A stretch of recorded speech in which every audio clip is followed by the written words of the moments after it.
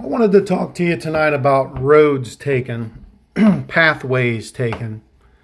I wanted to do this podcast. I was walking the road through the woods this morning, and I was just kind of tracking animals as I would run across their pathways and wondering why they took that certain path and why they were going in that direction and trying to figure out what they were doing, what they were thinking. I love to do that. A friend of mine named Craig Cottle, and he'll get this podcast tonight. He's teaching a man tracking class, which is an interesting thing because, that's kind of exactly what God does is, tracks people. And the Bible says the steps of a good man are ordered by the Lord. So paths taken is something that's really critical. It's very biblical. It's very much so a spiritual thing. The path that you choose to take and the steps that you choose to take and the tracks that you leave in this world is so very important. Tracks help us to understand where somebody is going, where they're headed, the direction that they're going. You can see what they're doing and how they're acting and behaving sometimes in a track, whether they're running, whether they're hurt, limping, etc. But the print that we leave, spiritually speaking, and the path that we take is extremely important in this world to make sure that we're on the right road. When I was walking on that road, I took a picture, and it was just evident to me that this is a pathway, and I'm going to walk this pathway with God. Well, reminded me in Matthew chapter 7, verse 13, the scripture says this. It says, "Enter through the narrow gate, for wide is the gate and broad is the road that leads to destruction, and many enter in thereat. But small is the gate and narrow is the road that leads to everlasting life, and only few there be that find it." Sometimes pathways are choices that we have to make. Which one are you going to be on? Which road are you going to choose?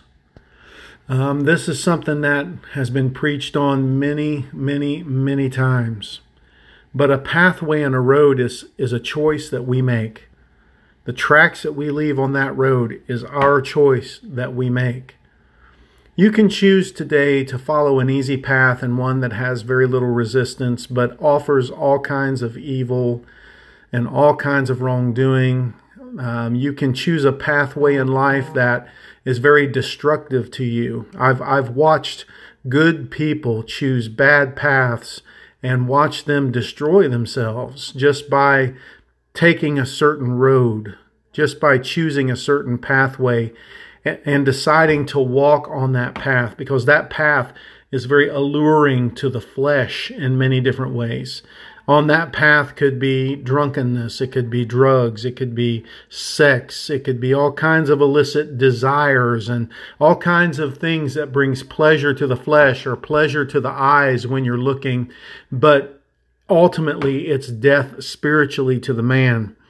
We have to realize that at every path that we take, it offers certain things to us in a couple different ways.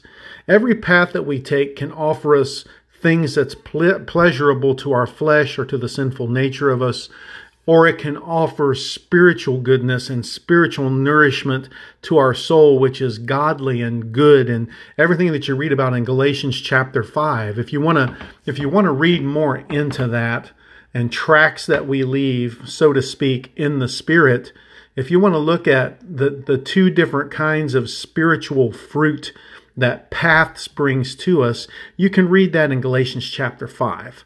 In Galatians chapter 5, it talks about the evil fruit that our sinful nature produces, but then again it contrasts it against the spiritual goodness after we're saved and we're living for Christ and what the Holy Spirit brings to us.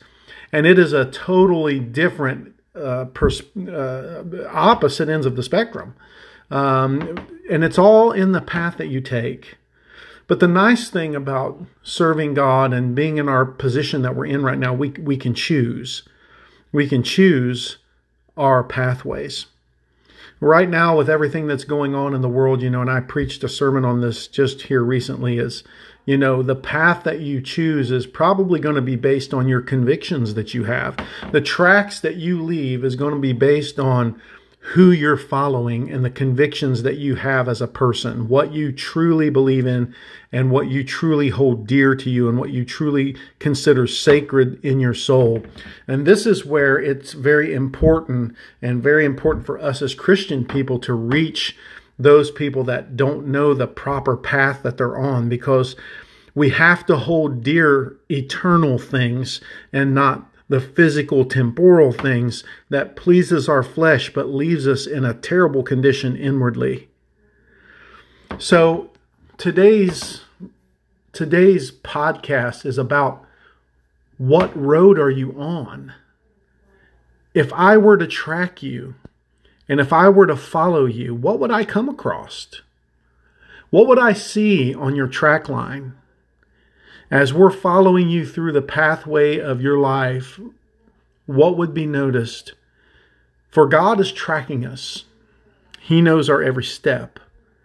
And He knows every step, what we've done with that step. And even the motive of our heart, the very intent of our heart. The scripture says He knows the very intent of what we are thinking in our own heart. He knows your motives behind what you do, what you think, what you say. Are you true and pure and holy in heart in your motives? Or is there some sort of other motive that is driving you, that you really want to keep that out of the public eye, and you really want to keep that a secret, because if everybody knew it, they wouldn't care much for that, and neither would God. So if I were to track you, if God, who is tracking you, what is it that we would come across on your path that you're leaving? Would we be able to tell? Would there be a place beside your tracks where I could see a knee print, where you stopped to take a knee? And was that knee where you were tired? Or perhaps we might be able to tell that, no, he spent some time here, he was praying. This was a place of prayer. This was a place where the path was a little rough, and it was tough, and this person was experiencing some hardships, and they knew in their heart that they needed to kneel right here, right now. Is that your path? So think about the legacy that we're leaving and the path and the tracks that we're leaving. What is it that people are going to come across? What is it that God sees in the way that we're walking? If the steps of a good man are ordered by the Lord, then I guess the question is who's ordering your steps? Who's ordering mine? Is it something that God wanted us to do? Is it a place where He wants us to be? Is it something that He wanted us to get involved in and be a part of, or even pass by it? So consider that in this small little podcast tonight. I just wanted to go over this. This was a powerful walk that I had this morning, and as I was looking and tracking animals, my mindset was, okay, I want to figure out what this animal's doing, where it's going, why it chose to walk this way. Was it because of the awesome storm that we had last night? Was there something in its way and it took a different path? And that happens to us a lot in life. Satan will put something in your path and try to divert you in another way, and then distract you from ever coming back to the way in which you were walking with the Lord. Don't ever let that happen. Satan is a master at putting things in your path. Make building blocks out of them and not stumbling blocks. Let it build you and not hurt you or divert you from Christ. Be intense in your love for the Lord. We are in spiritual war in this country right now. And if you flounder one little bit, if your feet are not firmly planted on the pathway that you are on, you're apt to slide and fall right off. Stay planted and rooted in your faith in Jesus Christ. Stay on the narrow path.